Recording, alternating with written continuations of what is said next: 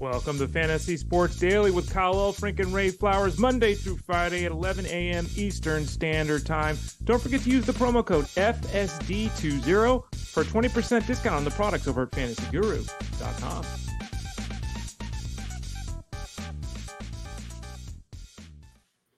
And here we are on a Wednesday edition of Fantasy Sports Daily. Kyle Elfrink hanging out with Ray Flowers, who is hanging out at the base of the Green Monster. I love it, Ray. I was wondering, is that Verdugo behind you? You told me I was incorrect. That is Benintendi behind you. Yeah, I've been downloading photos for a long time for articles, and going through there, trying to keep my promise to have a new photo every show this year behind me with my new green screen and all that. And today we do have the Green Monster. There's get out of the way. There's a gentleman sitting in there. You can kind of see too, in there. I'm kind of hiding him. But yeah, that is Andrew Benintendi. I think this photo is about 5 years old.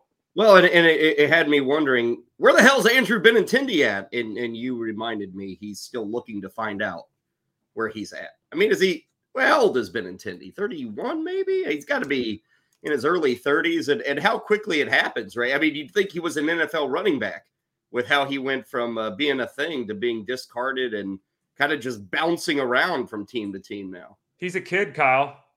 He's 29. 29. Wow. 29. He turns 30, right? A couple days after the birth of our nation in July. 7th overall pick in 2015. Had a couple of great years. Went 2020 his first full season. And then ever since then has kind of struggled to get back to the top of that mountain. And as you said, has kind of started the veteran move. Red Sox, Royals, Yankees, White Sox, and so it goes for Andrew Benintendi. Yeah, so it goes for Andrew Benintendi. Let's see, since 2020, 1, 2, 3, 4, and probably a fifth team to come his way. The proverbial journeyman is what Andrew Benintendi has become. We are not journeymen. We get rolling each and every day at 11 a.m. Eastern, hanging out with you, Fantasy Sports Daily, powered by fantasyguru.com. We will start you with a little baseball today. We've got a rather sudden bit of news regarding Corey Seager, one of the best players in fantasy baseball. And what do you know, on Tuesday, he undergoes surgery. So we'll talk about what that means for his outlook in 2024. Some news off the field with the Baltimore Orioles, which matters to us, because that's an exciting team who, when you think about the future, are they going to keep all these guys around? Are they going to spend money? Are they going to go out in free agency? Are they going to go for it, if you will? Well, there's some news with the Orioles today that maybe they'll be more willing to go for it in the future. Ray will give us the roll of saves in 2024. Ray, you mentioned yesterday on the program that you are indeed in at least one league, if not more, where saves have been eliminated. But I still think a vast majority of people still go with the old-fashioned save as a way to rank pitchers, don't they? I think they do as well, and we'll discuss it today. And it's kind of like I'm an old man screaming at the clouds, like you said, with the win category. I think it should be the same way with the saves category. We should not replace it. We should augment it, is probably a better way to say it. I am in a Tout Wars League where we have done that. We'll discuss what I think is a better way to handle the relief position later in the show. If I gave you one stat you could dump, Ray, would it be wins or saves? Both. Like cheating. If I had to choose I had to choose one, I would say saves. Because there's more money wasted on draft day and in fab on closers than on anything. And maybe rookies, because people blow budgets on that. But every year we waste like 40% of our budget picking up save guys. Sometimes we get 50 saves when we do it. Sometimes we get 5. First base is the position that Ray and I have been discussing all week long here in Fantasy Sports Daily as we lead up to the start of the season. It's a long-standing tradition with us. Each week we devote to a single position. Last week it was catchers. This week it's first baseman. We will talk about some of the letdowns of 2023 and the chances, if any, of a rebound in 2024. So that'll get us rolling on the baseball side. We will hit you with a little NFL news. Kind of wondering about quarterbacks. Geno Smith, is he still going to be the guy in Seattle? Russell Wilson, is he still going to be the guy in Denver? And one of our favorite piñatas of the last couple of years, Arthur Smith. Ray, I guess, what do we know? Because although I question his bona fides as a play caller, an offensive mastermind. I guess he's good enough for at least one NFL team to say, hey, we'll take you. I will add that NFL team, Ray, just suffered through Matt Canada for like 4 years. I don't know if Arthur Smith's an upgrade, but if you're just trying to upgrade from Matt Canada, maybe Arthur Smith's going to work for you just a bit. Maybe now I understand why some people wanted them to move on from their head coach. Nah. I don't know what Saban hiring here. I assume there's some. This is really bad. It's really bad, huh? Because this team doesn't have a quarterback. And we'll talk about it. They don't have a quarterback. And where this guy's coming from, didn't have a quarterback. And how did that go the last couple of years, Kyle? No faith in Mason Rudolph, huh? If he's even back. Yeah, they got to make sure Mason Rudolph is back. So we'll talk about Pittsburgh and a couple of other things shaking on the coordinator side in the NFL. As always, we like to remind you that you can get your eyes on Ray's draft guide. It's been out a few weeks now. Each and every day, new columns are going up. Updates are being added. I'm sure with the Corey Seager news, there was a slight adjustment maybe on those player rankings. But Ray, right now, in effect, people can get it for $40. And it's not just the draft guide, as we like to remind people, all season long. If you are a season-long player, this is the package for you because it's coverage from now through the remainder of the baseball season. What does that take us? All the way through October, Ray. You're covered for the season. Absolutely. And it's one of the things that we pride ourselves on at fantasyguru.com is delivering that full season experience. Use the promo code FSD20, FSD20. You get a 20% discount on top of the early bird pricing. As we get closer to opening day, the price goes up. So now is the time to get in. And, we had the head-to-head week last week. This week we had kind of opinion week. We also have released the best ball rankings. So those are available. We're starting to ramp up the coverage of the best ball segment. MLB model Scott Bonder working on that for us. We've got all the research articles diving into categories and what numbers you need to know and what do they mean and all of that kind of thing. We've got the huge rookie section where we talk about rookie rankings, our expectations this year, scouting reports, all that kind of stuff. So FSD20, it's available right now. It'll be through the entirety of the season. And you also get access to Discord where you ask those questions and we can have that conversation to get you the answer that you need. Okay, so do check it out. And of course, there are other packages that get you other items. I know right now, hockey and basketball are really hot with DFS, so we can get you coverage for that if you're looking for a nightly sweat. Ray, let's get into our news of the day. We start in baseball. Yesterday, we had a trade. We had a signing. Today, we've got surgery, which I got to say, hearing about a surgery, Ray, on January 30th/31st is never a good thing, even if you're just a regular guy. But, Ray, this is more than a regular guy. The Rangers announced that yesterday a surgery took place with Corey Seager, 2 weeks before the start of spring training, or 3 weeks, I guess it is, for the vets. It is a sports hernia, which, Ray, that's nothing that's debilitating. It shouldn't be anything that is bothering him, 3-4 months from now. And it's probably something that had to be done because, in effect, Ray, the Rangers gave this 3 months to heal on its own, and it didn't. So I guess that is why we are at the late juncture of doing a surgery at the end of January, right before spring training starts. Yeah, and it's disappointing. It sounds like there's a chance to be ready for opening day. If not, it doesn't seem like it's going to be significant, but there's setbacks. Seager himself is unfortunately, he's not Byron Buxton, right? He's not to that level, but he's always hurt. Mm-hmm. And, we were just talking about Benintendi being 29. Seager's 29 years old. It's like, dude, come on, man. He's getting paid a ton of money. He's coming off a massive season. He just posted 1,000+ OPS, was a superstar with the bat, strong defensive player. He's a leader. Like, it's all there, but he doesn't play. And, you look at this, the last 4 years, and one of them was COVID, right? But the last 4 years, he's played 120 games one time. Yeah. And so it's really tough because we did adjust the rankings at fantasyguru.com at the shortstop position. We dropped him down. I think took like $3 off his expectation, dropped him down in the rankings a little bit too. You kind of got to look at him and think he's going to miss 25 games anyway. That's what history tells us.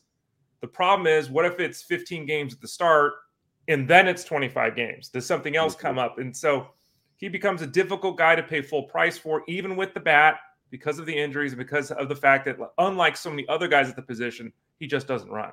In a couple of weeks, we'll delve into the shortstop position. And Ray, I look at it right now. There's at least like 7 studs, I think, here. Guys that I consider studs at shortstop. Seager's one of them. And if I'm drafting today, Ray, I'm more than happy to take one of these studs and not invest in Corey Seager as we get closer to opening day.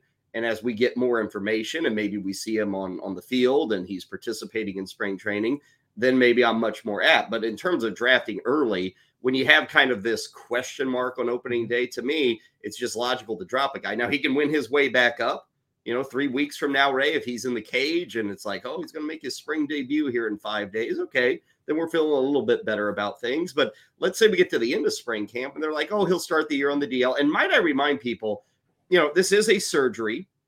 There's an incision. There's a repair. You're going to take it pretty damn slow with this. This is an area of the body, Ray, with a lot of twisting and moving. You swing, you run, you field, you bend over, all these things, you turn as you're rounding first base. This is all kind of in the core. Mm-hmm. And that's where this injury kind of originates. So there's always the danger. I mean, in effect, this is kind of a muscle tear or of that sort. Ray, it's just like a strain or a pulled muscle. There's always that fear of, coming back too early and pushing it too early.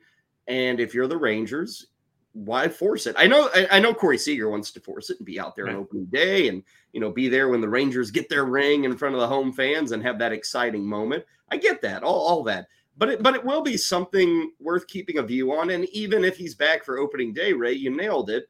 This guy's probably still going to find his way to the IL at least one more time, if not two more times. And we have seen long-term injuries. And they're kind of, what was it, a broken wrist? And there's weird things like as a shortstop, he blew out his elbow. Mm-hmm. That was kind of a weird one as well. So there's always bad things that Seager usually runs into. But you look at these other names, Ray, Witt, Turner, De La Cruz, Lindor, Henderson, Bichette. Today, outside of Lindor, who I'm not totally sold on, those other guys, Ray, I'm probably taking before Seager at this very moment with the uncertainty of the recovery. Yeah, and again, it would be different, I think, too, if Seager didn't have the. And we fight this all the time, right? Is a guy injury prone? Is it bad fortune? Is there such a thing as being injury prone? Is it playing sports, just playing sports? Seager has a track record of missing time. That however you want to define it, that's what's occurred. And when you talk about the fact that, again, he doesn't run, and not that every guy on the list here runs, but all of them run. Some of them run a lot. When you talk about him now with this injury and the surgery, not going to be running at all. There's no chance that he's running, especially when he starts. It's really hard because he becomes a 4-category guy that might play 130 games. You need more than that. Even if it's as great as it was last year when you're at 1,000 OPS, it's really tough to invest the level that you're going to have to if he doesn't fall down substantially, because his ADP is inside the top 20 overall right now at the NFBC. Like he's being drafted as a foundational building block, and that'll obviously change here in the coming weeks. Yeah, so we'll wait and see on Corey Seager. Again, we're not looking down the line of what does this mean for the positional depth for the Rangers and who's going to bat at the top of the order. We're weeks away from that. We got a lot of time. So we'll hope that Seager does get going. But again, it's just kind of worrisome when it's late January and you're hearing about surgery going into camp. On the opposite side of worrisome is hope and excitement. And Ray, I would suggest you and I know some folks in the Baltimore, D.C. area who are Orioles fans, most notably our buddy Phil Backert, who does some work with Fantasy Guru. Baltimore, for years, Ray, the Angelos family, it's been a wet rug, blanket, whatever you want to call on everything with the Orioles. Even now with like the excitement of the youth and like, wow, we're seeing these guys we've heard about. There is still this disappointment that the Orioles aren't going out and paying people and trying to get better and trying to bring in an ace pitcher or maybe come in with that big veteran bat, whatever it may be. And Ray, part of that, at least the blame, has been attributed to the Angelos family, who has owned the Orioles for well over 3 decades.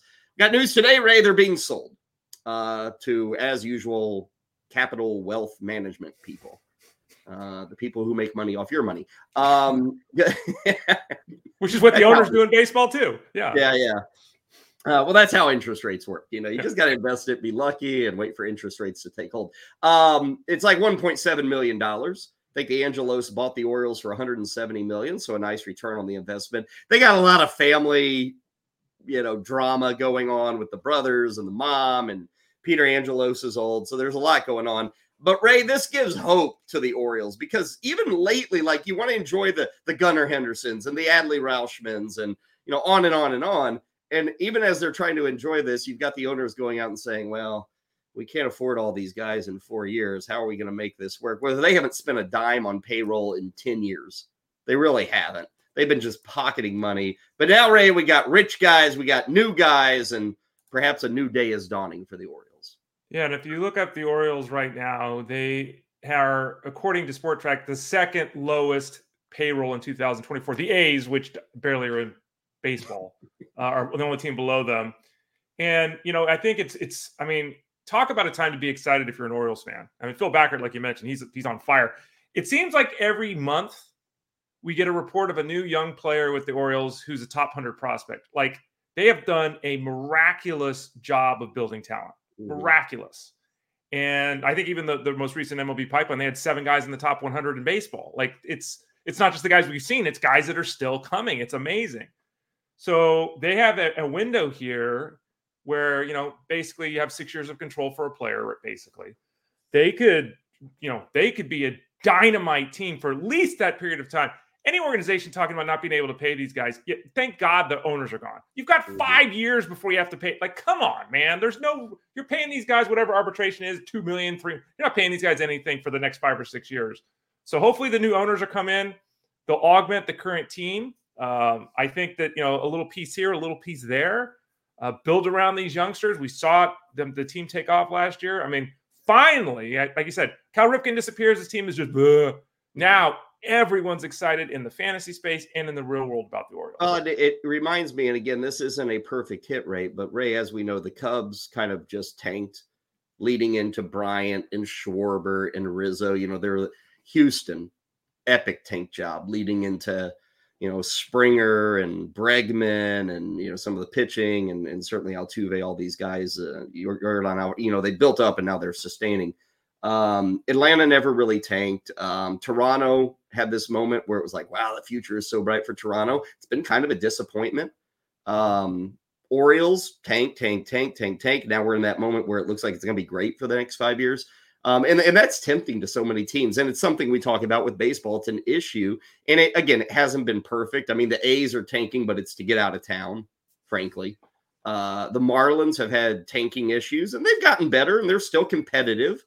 But Ray, I think you see, the hits and they stick out in your mind. The Cubs, the Astros, we assume the Orioles. If they get a World Series at any point in the next 3 or 4 years, that'll be another team that said, hey, we threw it away for like 5 years just to build and to get high draft picks. And look, it worked. And that's tempting. But it's cool. We like seeing dead franchises rise from the ashes. It's a good story. But baseball shouldn't like this. The Pirates, they've been bad for years, and I don't think they're really that close. They're getting better. The Reds, Ray, they're kind of going through the early stages of Baltimore. There's a lot of criticism of teams that do this, but we do see that after 3 years of hell, it can eventually kind of work out or at least get better. It's kind of a way to truly rebuild. It is, but it's not easy to get Adley Rutschman or Ellie De La Cruz. Like, that's, and you've got to hope if you do this, which is the way a lot of the teams do, as you're pointing out, that your scouting group is on. Because if you make bad calls with the scouting department, that 3 years becomes 7, right? And then you lose all your fan base and everything like that. You become Pittsburgh, Ray. Yeah. They haven't had the hits in the draft. They've traded away some guys they should have held on to. And, we're a full decade now since they were last really relevant in the postseason. Yeah, and again, we can talk about, and it brings up the discussion about salary cap on the top, salary floor on the bottom. I mean, the Orioles right now, roughly $72 million. Times 4 is the Yankees. 4. It's 400 times higher. They're 287 million. It's 400% higher. So, you have to, in that, to really compete theoretically, right? If you spend more money, you should be better. We know that's not always the case. You have to be able to spend money at some point. Because to your point, let's say all these youngsters with the Orioles hit or the Reds, right? And then all the guys that are making, 500,000, then it's $1 million, then it's $1.5 million, then it's $4 million, then it's $9 million, then it's $12 million, then it's free agency. can you afford to have these 12 guys all getting paid $12 million? A lot of Mm. organizations can't. And that's looking way down the road, but it's a never-ending battle. And unfortunately, the tear-down model, as you pointed out, has worked repeatedly. And that's really, with the economics of the sport and everything, that's unfortunately, teams make that decision at some point. We're going to win 63 games for the next 4 years. Then we're going to win 95 and let's go. And that's the path that the Orioles took, and it's finally paying off. Sale is not official. It was reported, kind of breaking news things last night, an agreement in place. And we'll go through months of this. The owners will have to approve it, but probably should happen. Again, Peter Angelo's the, principal owner, is in his 90s. And so there's a lot of estate planning and stuff that's going on here. Everybody will walk away rich. Don't worry about that. Ray, they get a 10-year return or a 10 times return on their $170 million investment. And again, it took 30 years. It wasn't like it was, I have 5 years and look how much money I made. But I wonder, like the guys buying the Orioles for $1.7 billion, do you think they can get 1.7 trillion? Or what would that? No. I guess it wouldn't be. It would be 170 billion. Is that right? Yeah, I don't know. 17 billion, 18 billion. And I think they'll get it. In 30 years, these franchises, Ray, I would suspect will be close to $20 billion entities. Like this is a team that hadn't won in forever. 10 years from now, 15 years from now, 20 years from now, if the Yankees go for sale, Ray, they're pulling in, like not right now, but they're going to pull in over $10 billion 10 years from now. Well, the problem is 15 years from now, when the Orioles' new owners want to sell, they're going to have to replace Camden Yards. It's going to be old by that point. Well, there is. I think there's an agreement in place to fix the joint up. Like I seem to remember that and that's been a long issue. I think, in the Maryland State House, they finally agreed with them, to keep the lease going and to show some improvements. But yeah, in the finances of baseball, and that's not what we're going to talk about long term here, but the finances of baseball, the fact that, you and I, like you're talking about, we buy the tickets, we buy the jerseys, we pay for the TV rights, and then we have to pay taxes for the stadium too. Like I don't know, man. Public funding for baseball stadiums, that's a tough sell in this day and age. Yeah. These guys have billions, but they don't want to fix up the stadium. Yeah, they want us to pay for it. Yeah. Elsewhere in baseball, a former Oriole, and I'm not going to blame the Orioles for letting him walk, Aaron Hicks, now with the Angels. That actually happened, I think, Sunday night, Monday morning. But just thought we'd throw that out. The Angels are picking up a bunch of retreads on like 1-year deals, trying to see if they can get something to click. And the whole goal is to flip guys at the deadline to build up their pretty lacking farm system. So that's their game plan. The other team north of the Angels, the Dodgers, Ray, just to remind people, we had a report over the weekend, Walker Buehler, to where early on in the season, he may be very limited.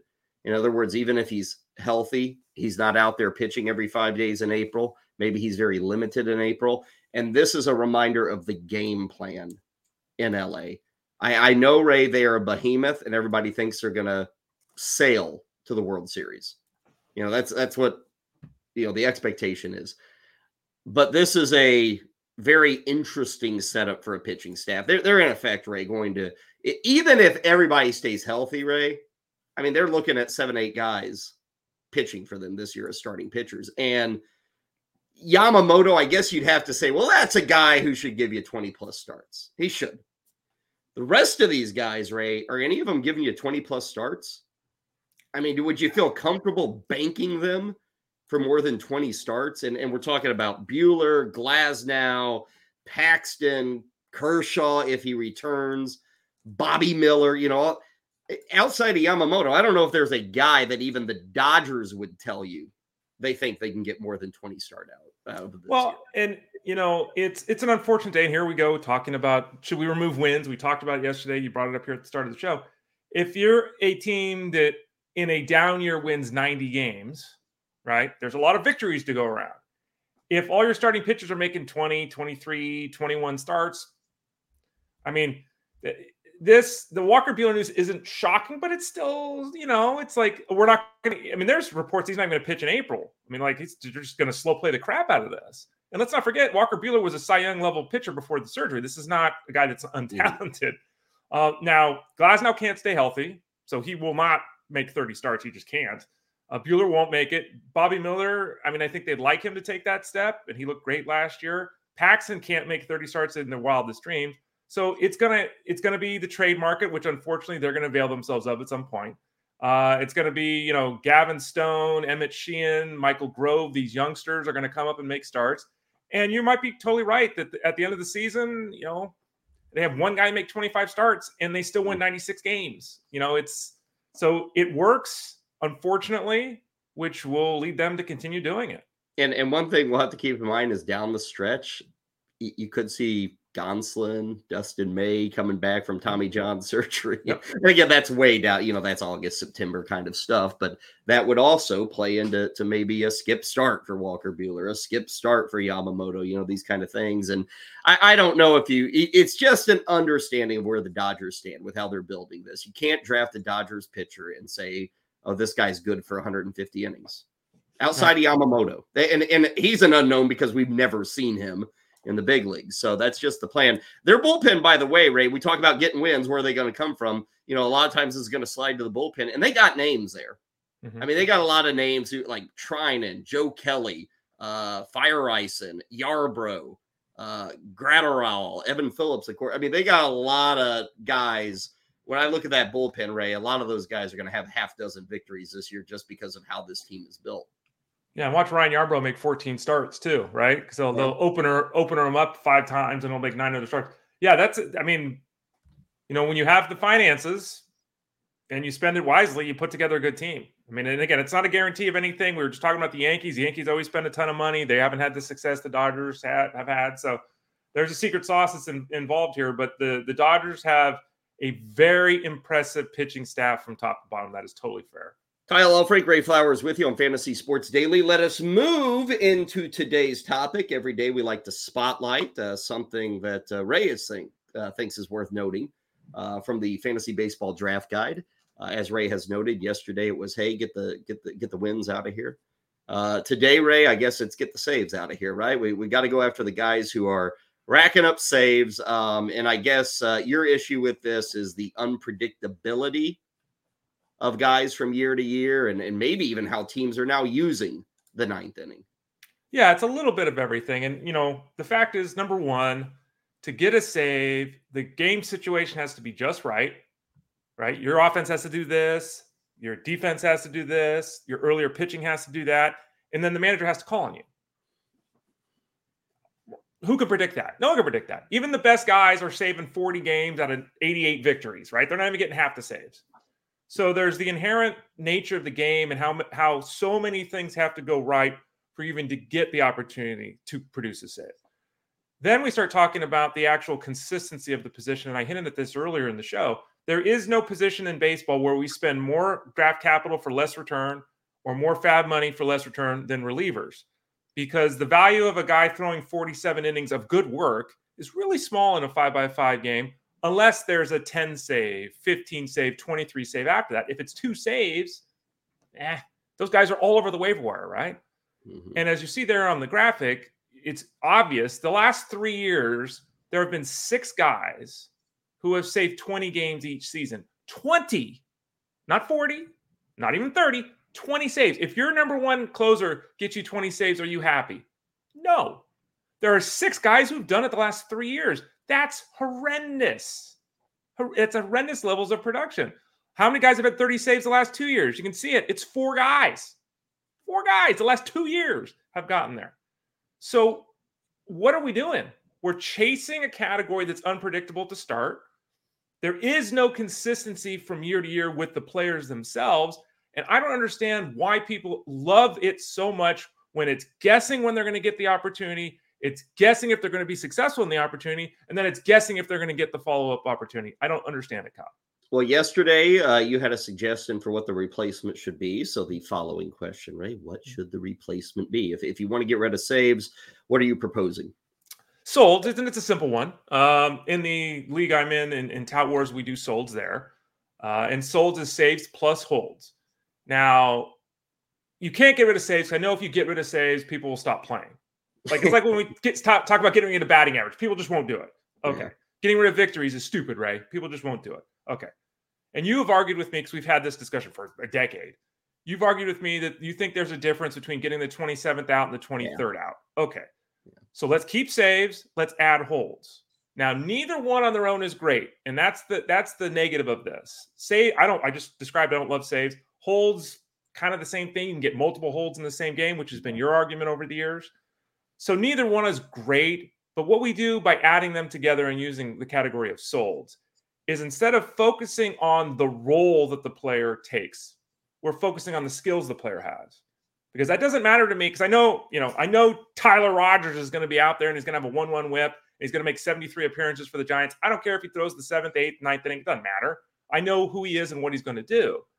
If we're playing in a saves league, he has no value. If we're playing in a holds league, he's got a lot of value because that's the role he fills with his team. So let's remove the concern about when the manager makes a decision and what the game score is. Let's remove all that kind of stuff as much as we can. Add in some more, and therefore be focused more on the skills of the player versus the role the player is filling, Kyle. I have no idea on this answer. I doubt you do either. But maybe I'll give you some homework, Ray. Because you present the things with saves and how they, different guys every year. Mm-hmm. And nobody goes even 3 years being like, Josh Hader's the only guy. Yep. I wonder with holds, how much repeatability there is. In terms of, I got, 22 holds last year. Well, hey, there's 4 guys in baseball with 20 holds in each of the last 2. Like, I feel like that's pretty damn unpredictable as well. Mm-hmm. You'd still be playing that guessing game. It opens up the pool. I am in many leagues where we don't combine holds and saves, but in points leagues, Ray, mm-hmm. we have always included holds. Right. Now, they are not worth as much as saves. I think our saves are worth 4 points in the league I'm most accustomed to with holds. And I think holds are worth 2. Mm-hmm. So a save is still twice as much. And if I did solds out, it's simple enough, Ray, to say holds plus saves, solds. But like you noted, we are now equalizing the hold in the 7th inning to the save in the 9th inning, or the hold in the 6th inning to the save in the 9th inning, which some people don't have a problem with. I do. So, Ray, I'd almost like to have a multiplier effect. Like in a points league, it's easy. Mm-hmm. Save is worth twice as much as a hold. I get credit for both, but saves to me are more important, to people in that league more important. I guess you could do that with solds, mm-hmm. where you could still say, hey, we'll meet in the middle. We'll mm-hmm. still make, holds worth something, but we won't equalize them to saves. And again, you add arithmetic, you make it confusing, and that maybe isn't the goal. Maybe you haven't solved the issue, Ray. But that is another thing you could at least think about, to where the save would still be worth more than just a simple hold. Yeah, and there's the option there on the bottom of the graphic where it's exactly that. And I used the 5x5 game because that's what the majority of the article is. But you'll notice the same ratio that Kyle just mentioned in a points league. It's still there. You can do 1 point for a save, 1 point for a hold, so they're the same. A lot of people like the 1 point for a save and the half point for a hold, which again is the same as Kyle going 4 points or 2 points, right? So if you want to break it down that way, I don't have a problem with that. Then we still say, look, let's give some importance to the guy that's the 9th inning guy. We have seen in recent years, of course, especially when games get really important, that teams don't save their Mariano Rivera for the 9th inning, their Trevor Hoffman for the 9th inning. That guy's out there in the 7th or 8th inning, which is what they should do. Because when the game's on the line and the bases are loaded in the bottom of the 7th inning, get your best guy in there. Who cares if you got a 3-run lead in the 9th inning with no one on base? So if you wanted to change the recording of points, I don't have a problem with that. If you wanted to make the hold half as valuable as a save, I think that's totally doable. And there's a big article over at fantasyguru.com that looks like at the last decade. Like it's got huge ADP numbers, and it's a huge article. And I don't have the exact answer to your solds question going back to it, Kyle. But if you look at the article and you look at the last 10 years, there's an average of 17.6 seasons per year of 25 saves. Okay. There's an average of 10.8 seasons of 25 holds. Okay. So about 18 to 11. So there are more guys that get the big save numbers consistently than the big hold numbers. I don't have the consistency for the holds in the article, but I think that maybe speaks a little bit to the idea of let's still give a little bit of deference to the save over the hold. And in these holds leagues, Ray, when you're drafting, and I haven't been in many of them, I think I've been in 1 or 2, and, the guys you end up going with, quite often it's not because you're predicting great holds numbers. Mm-hmm. It's because you say, hey, this guy's got a 98 mile per hour slider and has or can hit 101. He's in the 8th inning and eventually he'll get saves. Like, I think he's just a talent because I look at the guys who lead in holds, Ray, and I don't think anybody's like going after Hector Neris, who was tied for the most holds in baseball. Like this year, he's going to be with the Cubs, and I guess in a Solds league, or people are going to care about him, or Eric Swanson, or Mark Leiter, or Colin Holdeman. I mean, I say the name Colin Holdeman, who was top 8 in baseball for holds. Ray, I bet 95% of our audience has no idea what team Colin Holdeman is on. Really? We mentioned the team earlier in the show today. And I'd have to think hard. I would have, but because we're early, I get it. I'd have to sit here like, oh yeah, Pittsburgh. So even like you couldn't even look at a holds leaderboard and say, oh yeah, I'm gonna go after a Brooks Raley or give me some Trevor Stephan. You're still looking at guys who don't have the 9th inning job, but you think they're going to get it. Well, like you still wouldn't change your drafting, I don't think, if you had Solds. In season, you maybe get a better payoff, but in the preseason, I don't think it would change anything on your draft board. Who is the Angels closer? Don't know. Is it Estevez or Stevenson, who just got the $33 million? Who's the Rangers closer? Is it Jose Leclerc or David Robertson? We don't know. So if you're drafting now, you're guessing with a capital G. You're just guessing. Oh, we're always guessing, Ray. Right. But the point is, if we go to Solds, we guess less. But you're still having to determine who's going to be the better of those two guys. But you're now focused on the skills they possess versus before, all we're concerned about is the 9th inning. Is the role. That's the old Jose Mesa thing. Let's get 35 saves with a 6 ERA. Okay, you're a horrible pitcher. You just happen to be the guy that gets called out in the 9th inning. Well, this year it's going to be Craig Kimbrell, Ray. He's probably closing for Baltimore, right? I think that's fair. Yeah. He's no good. He's not terrible. Okay, he's not Craig Kimbrell anymore, and he's sloppy and he walks guys, and it takes 95 pitches to get 3 outs. But it's like he's going to get drafted. I want nothing to do with the guy, Ray. Mm-hmm. I just don't. I won't touch him. So that like people will go after him, I guess, because he's Baltimore's closer and they think it's a 90-win team. But to your point, because of his skills, I just don't care about Craig Kimbrell. I'm not going to draft the guy, even though he's got the job. Go get Yiner Cano. Then, if you I mean, that. And so again, just my overarching point is that the idea of there's too much randomness in the victory. There's too much randomness in the save. Let's improve that. I'm not saying Solds is the answer. There are weaknesses to the hold. We're talking about it. We're going through. I'm not saying it's the panacea of how to do relief pitchers. No, but it's better. So that instead of me having to guess which guy or even having to do the double tap, like I'm going to take Carlos Estevez and then next round I'll take Robert Stevenson. Like, okay, right?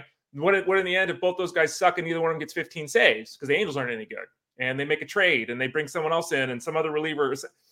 Let's not worry about the role. Let's worry about the skills. That's what I'd rather focus on. Well, and to your credit, I sometimes play devil's advocate here with Ray. I don't really agree with him on these things. I don't hate these ideas at all. But the argument Ray and his like can make is don't let the idea of perfection, like truly making a perfect solution. That's what everybody wants, but don't let that get in the way of just having a better solution. And maybe this is a better solution. It's maybe not perfect, but it could be a better solution. So something to think about. I know quite often here, late January, people are thinking about their home leagues or changes they might want to make. And that is certainly a possibility. More on Solds, certainly in Ray's draft guide. So do check it out.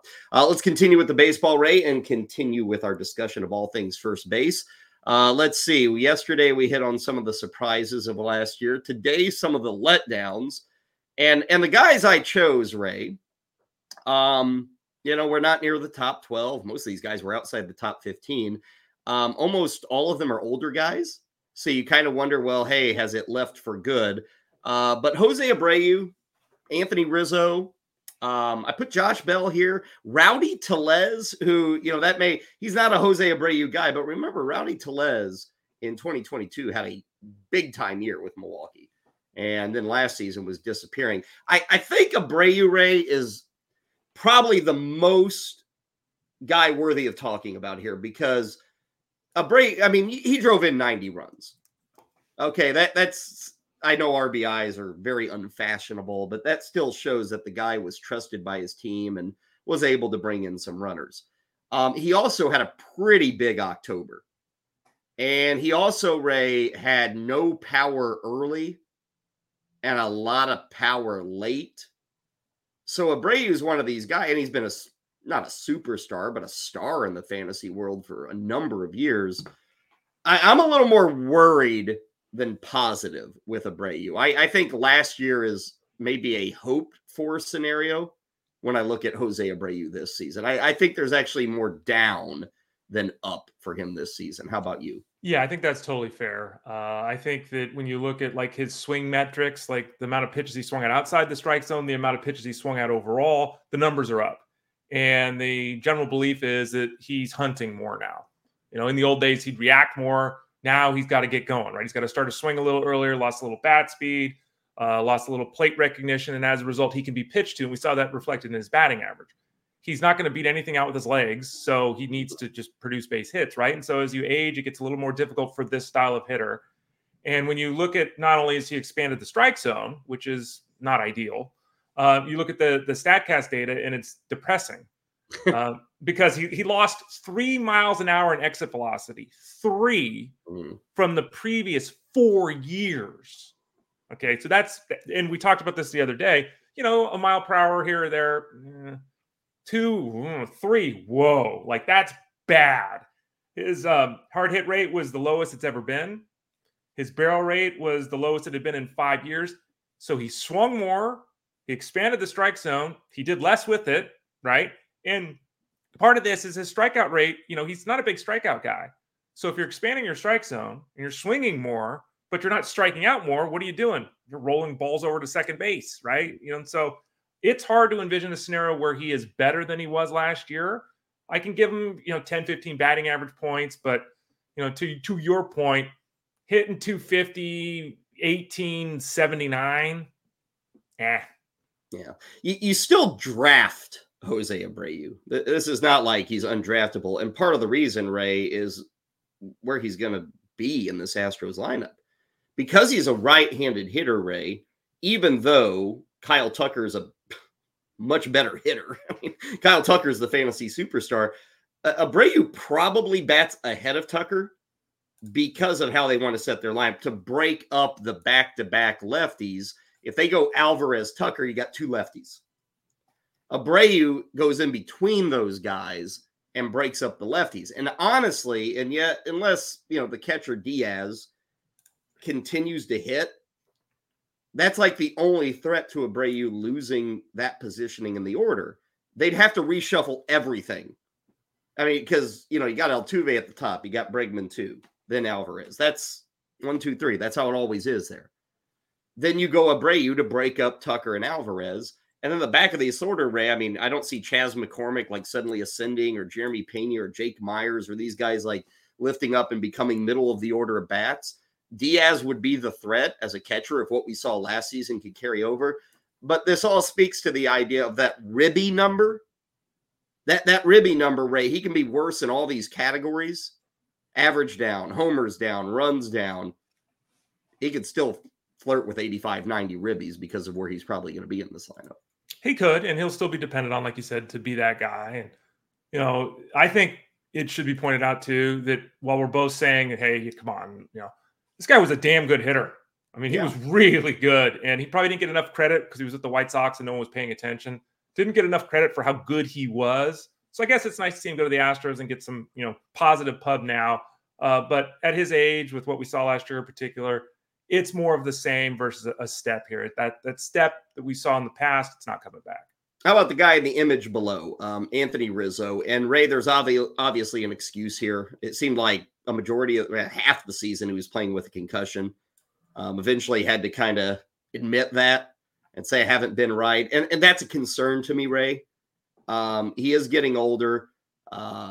He's a fine player, and obviously he's got his spot in the history of the game. The guy who helped bring a title to the Cubs and has been a very, all-star kind of guy, and, leadership, all those things, right? I'd love to see him keep going, but I do worry about the after effects going into this season with the concussion. It's just it's a really tough thing to figure. And when you're on the older side, as he is in his 30s, you just kind of wonder what's going to be the true return to form this season. Yeah, and I think both these players and Josh Bell too, like these are veterans that you draft in a mixed league as your corner infield, guy, and you're like, like all you're trying to do is keep pace, right? You're not looking at these guys going back to hitting 35 home runs or being stars in the fantasy game. It is very tough to know with Rizzo because, like you said, last year was such a mess. He's only a year removed from going, 30, 75, 75. So, just as recently as 2022, we saw some good things from him. He and Joey Votto, sorry, Anthony. He and Joey Votto are kind of that, power guy that can still take a walk kind of player. Yeah. But it's hard to get excited about Rizzo. I think that you framed it correctly with Rizzo, whose strikeout rate was a career worst last year. It was 23%, which is basically league average. It wasn't a terrible number, but for him, it was bad. His walk rate has never been to decades since it was as low as it was last year. You start talking about him losing the strike zone a little bit. You start talking about the health issues he dealt with. And again, we're hoping that he goes 240, 25, 80, right? Mm-hmm. And not that he can't do that, but what does that do for you, right? Again, it's a placeholder in a mixed league. So I think that the batting average is in doubt. Playing time's in a little bit of a doubt. So there are some concerns with Anthony Rizzo. And then with the other two guys I mentioned, Josh Bell, Ray, when you look at the overall numbers last year, they weren't all that different from what Josh Bell has done. The issue was, I remember last year, the idea of him going to Cleveland and batting fourth, people were excited about that. And he was pitiful in Cleveland. And if not for a trade to Miami, after pretty well everybody in the fantasy world had given up on Josh Bell, he was much better in Miami. That was a positive move for him. Overall, the numbers were pretty blah. With Rowdy Tellez, I guess you could say it's not so much like, oh, you suck now. But now, Ray, his season was so blah that his role with Milwaukee is totally uncertain. And this is a guy who hit over 30 home runs the year before. And now you look at both Bell and Tellez, and I'm not going to say they're undraftable. If you end up in that spot, you take a shot in the 27th round, fine. But I'd rather go with somebody young that maybe surprises me than somebody old that I'm just hoping they can hit 20 home runs and maybe drive in 80 RBI. Like I'd rather just get excited about someone who can get me 15 steals or somebody who can maybe take over as an everyday third baseman at a position that I'm looking to fill, a corner infield spot, maybe take a shot on a prospect. Like that's going to be way more enticing to me than taking a shot on a Tellez or a Bell this year. I actually think all four of these guys are just take them. Right. I'm not excited. I don't think there's greatness from any of them. Excuse me. Tellez has got the benefit of being with the team in Pittsburgh that can play him every day. Right. So there's a chance. But the problem is then he has a great first half. He gets traded and he's a support piece. So I think the Tellez you draft if you need, or if your hope is 25 home runs, you draft Tellez. If you're looking for a little bit better of an overall offensive game, you take Josh Bell. But Josh Bell's just a guy. There's hardly ever been more of just a guy than Josh Bell, who had one miraculous season. And I'm telling you, if you look back at his 2019 season, which are massive numbers, in reality, this guy's been in the big leagues for almost a decade now. He's had one half season. Because even that year in 2019, when he went bananas, it was half the year he was unbelievable. The other half, he was just himself. He's kind of living off half a season. Totally. Yeah, and it's just, again, there's nothing wrong with it. And, if you're a division winning team, if you're a real World Series contender, Josh Bell's on your bench. He's not a starter for you. Luckily for him, there's a bunch of teams that aren't in that scenario, right? So he continues to get his 500 plate appearances, but it's a very boring 500 plate appearances. Yeah. Tomorrow on the show, we will continue with our discussion of first baseman. We started the week by, at least in my opinion, talking about a position with so little depth. There's a few guys at the very top that you like. Who might be a player or two that could really ascend and help to strengthen this first base position? We'll spotlight a few of the guys who are currently going outside the top 12 at first base, but guys who could certainly be there by the time October rolls around. So that'll be the guys for 2024 who can maybe make that boost up. We'll do it tomorrow on Fantasy Sports Daily. In our final 10 minutes or so, let's give a little love to football. And Ray, I guess we won't give any love to Arthur Smith. He does have a job. Kudos. He will not. I think his dad, I don't know. Maybe Arthur Smith comes from a billionaire family. Correct. So he would be fine even without a job. Yes, he'd be fine. Plus, he made millions last year. So, it's always one of those things where you're like, great job. You got a job. But honestly, you don't need a job. Arthur Smith in Pittsburgh, offensive coordinator. Ugh. I mean, ugh, Ray. It's his reputation is built on Derrick Henry and Ryan Tannehill. Tannehill, I guess, was better under Arthur Smith than he has probably been anywhere else. So I guess he will always have that badge, Ray. But I think the only reason Ryan Tannehill kind of became good is because Derrick Henry was such a monster. Like, it was prime Derrick Henry. And this is hugely unfair, I guess, you know. Great job, Arthur Smith. Hand the ball off to Derrick Henry. You know, that's what. So I guess, Ray, you could say, well, Arthur Smith, let's get this running game going, because Pittsburgh, to your point, we're not comfortable with their QBs. Arthur Smith, at least in Tennessee, when he committed to the run and had Derrick Henry, they ran pretty well. I guess the job is, let's do it with Jaylen Warren and Najee Harris, because this team is going to want to run the football because the quarterback situation is not going to be solved this offseason for the Steelers. Yeah, let's start the clock right now, the doomsday clock, if you're a Steelers fan. Click on the button right now until George Pickens goes nuclear. Because he's going to love being Drake London in this offense. He's going to do what A.J. Brown did and say, get me the hell out of here. Yes. There will be helmets flung. There will be anger on the sidelines. There will be social media posts. It's going to happen. And again, I joked about this earlier. Mike Tomlin wins. The Steelers win, right? Okay. So we're bringing in an offensive coordinator who will continue what we do. Mm-hmm. Unfortunately, we win, but we never really win, right? And when we lost Ben Roethlisberger, that's it. We lost our quarterback. We're not doing anything other than win 9 or 10 games and losing in the first round of the playoffs. That's what this organization is right now, which is some of the frustrations of the fans. They need a quarterback. Now, there are some guys, and maybe they bring someone in, but if it's Mitch Trubisky or Mason Rudolph, and even if they bring someone in, like, who are they going to bring in that Arthur Smith is going to say throw the ball 38 times? Mm-hmm. So, you know, we know what the Steelers want to do. I think this is them trying to strengthen what they want to do, but it is boring from a fantasy perspective, and it's boring for the overall outlook of the team. You know, another ex-head coach who burned out pretty spectacularly is Brandon Staley. Sounds like he could become, it could become. It's not official. But he's interviewing with the Rams to be their defensive coordinator. So we'll see if that works out for him. Ben Johnson, by the way, the highly sought-after Detroit offensive coordinator, he, in effect, has said, Washington and Seattle, I'll wait till next year. So I'll see if there's some better spots to land. And I get it, Ray, because Washington has no idea who their quarterback is. And Seattle, who knows what they're going to do under quarterback. I mean, Geno Smith, I think I saw like 2 weeks from now, Seattle's in effect going to have to make a decision on Geno Smith. And it can go both ways. I mean, Geno Smith, I think you pay him $13 million. That's actually a steal for Geno Smith in today's landscape. So I look at that, Ray, and say, okay, that's what Seattle's going to do.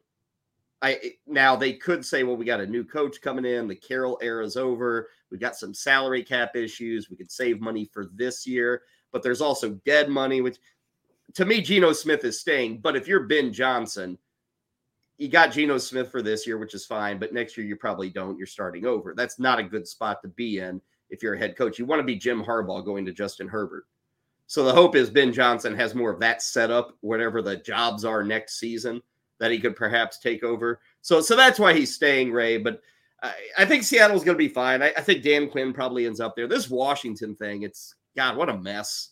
Just an absolute mess, I think, what's going on with the Commanders right now.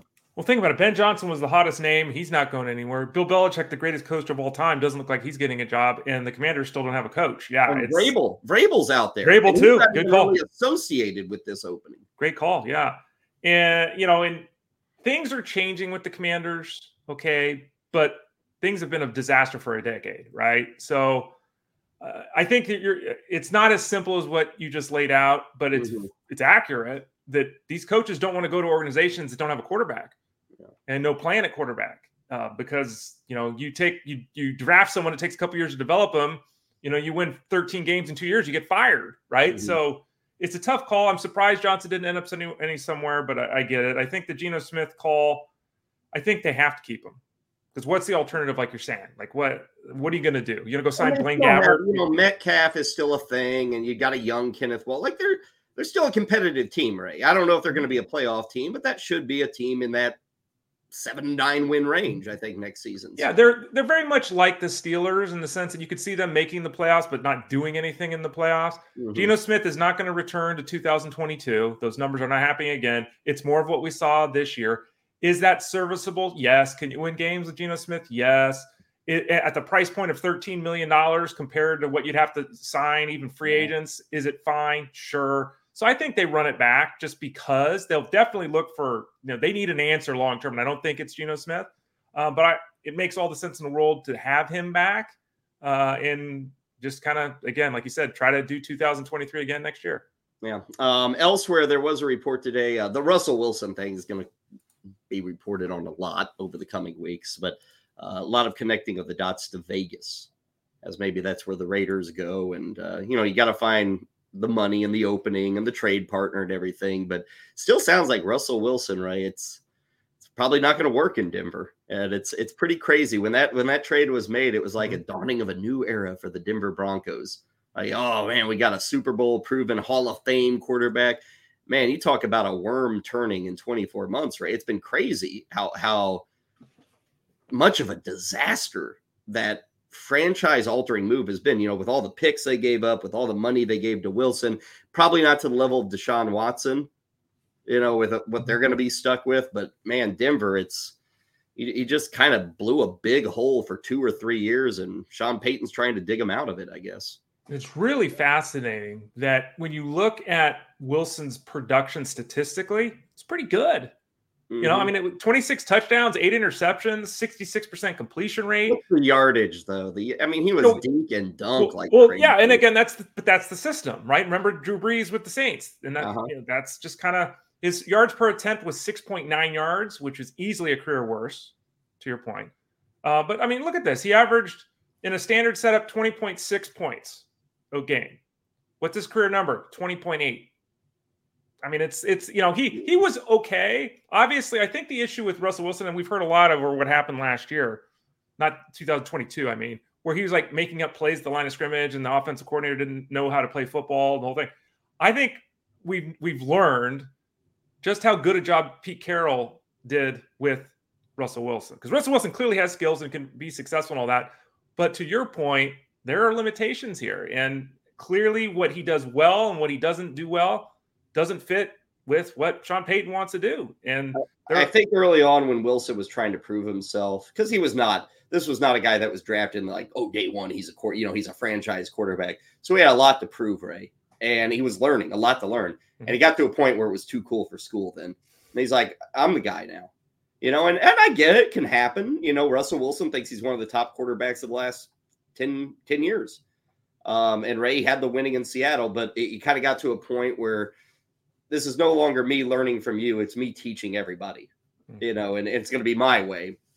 And I think that's what happened with Wilson a lot of people are like that. You get to a point in your life and then you say, hey, I don't have to learn anymore. Look what I've done.